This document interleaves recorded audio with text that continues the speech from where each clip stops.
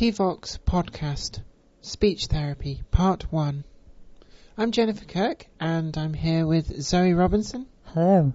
And we're going to be talking a little bit more in depth about various aspects of speech therapy, following on from the general podcast that we recorded the other day.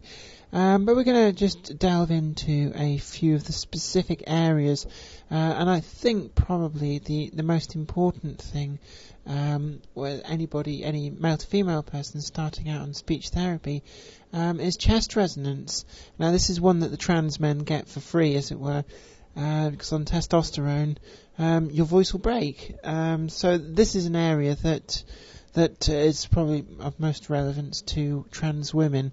But well, for trans men early on in transition, it can be useful to attempt to mimic chest resonance, and your voice breaking doesn't necessarily give you chest resonance. For example, well, we're case in point there, aren't we? Because we have it and we know how to remove it. And I remember going to school with a lot of guys who had voices that just didn't have chest resonance. It's not something that you necessarily develop. Yeah, because your chest cavity develops through with testosterone, and that does not necessarily happen quickly. And your voice will get deeper as your vocal cords develop on the testosterone. But the chest resonance is a factor of the chest cavity, which develops over time. Most trans women are at a stage where they have a male-developed chest cavity. That creates the chest resonance, which is really the first step to get rid of in pursuit of a more female voice.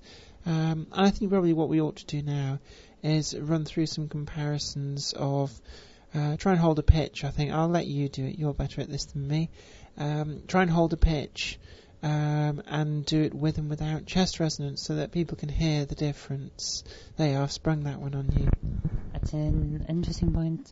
Trying to hope it. I'm not entirely sure how you would do that.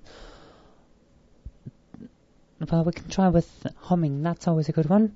It's also a very good one for working out pitch as well, and training your vocal cords to be higher and higher. If you hum, like trying to hold it, you can tell I'm tone deaf. But if you bring in chest resonance, or just drop your voice, and I can feel the chest resonance as I'm talking now, and it makes a hell of a difference, to coin a phrase, because you've become very much aware of where your voice is, and it stops from being in the head, which is another thing that I don't think we covered last time. Feeling where your voice is coming from, and if you can resonate in the head, you're not resonating in the chest. Yeah, and it's one of those things that when you're speaking, if you place your hand on the top of your chest, just above your breasts, or where your breasts will come, and just feel when you're talking with head resonance, you'll still feel some degree of vibration, but it's almost like a faint vibration. But if you let the chest resonance kick in, you can feel your entire chest cavity moving. And for most people who've grown used to talking with chest resonance prior to transition, it's something that you won't necessarily notice until you start to work to get rid of it. And I know that when I'd been through a good deal of speech therapy, and then tried just seeing if I could still do chest resonance, it was almost like it was hurting, and you can sort of feel, you can hear it there.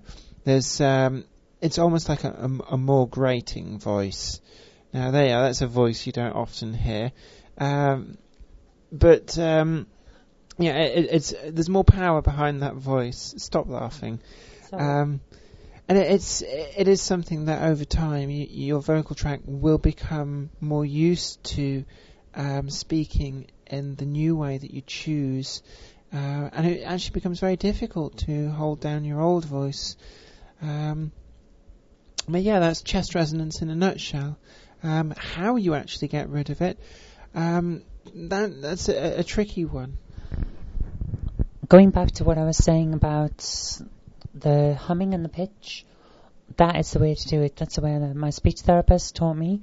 If you can hum and learn to hold the pitch while just practicing, basically moving the resonance and humming almost to the top. Try, if you can, get your tongue to the top of your mouth where the palate is and hum, putting the resonation up in your tongue and at the top of your palate, like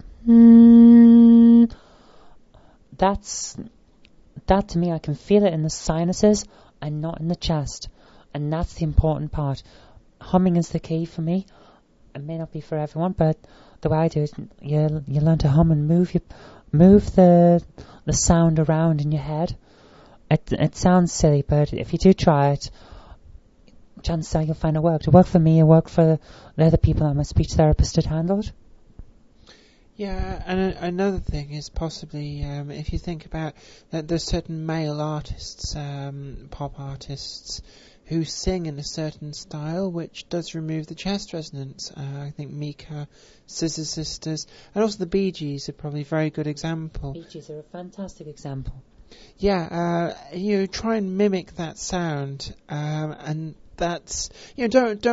It doesn't matter if at first you think, oh gosh, this sounds silly, and you feel very self-conscious. I mean, we do. I know when I first started working on it, I did feel very self-conscious, but it's something that comes over time. But just try and mimic that speech sound, getting rid of that vibration, and it's sort of mentally trying to limit the power that's coming from your chest.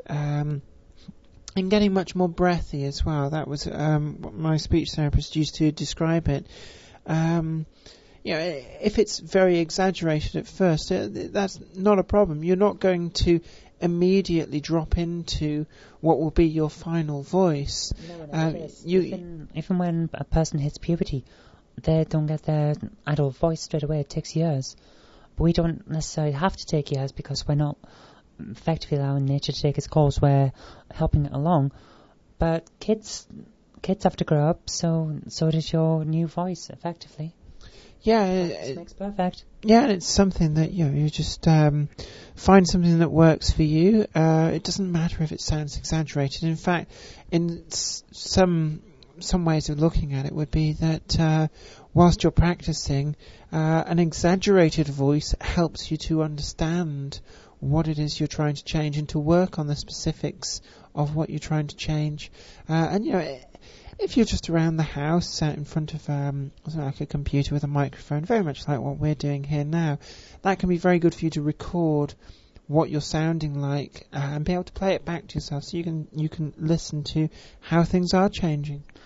One thing I would say regarding microphones, it was the way I first learned to moderate my voice and get a female sounding voice. But it's not for everyone. You will sound different on the microphone or on a tape recorder to what you do in real life. I mean, take for example, record your voice as it is now before you've tried to do anything, and keep a copy of that, because when you do listen back on recordings, even now, I'm often shocked that I don't sound on the recording as I sound in real life. And this is something that you've got to remember. It can be demoralizing when you get a recording. I've personally, when I was at the speech therapy, I was almost in tears when I heard myself once or twice. Just remember, it's practice more than anything else. It's not always you that you hear.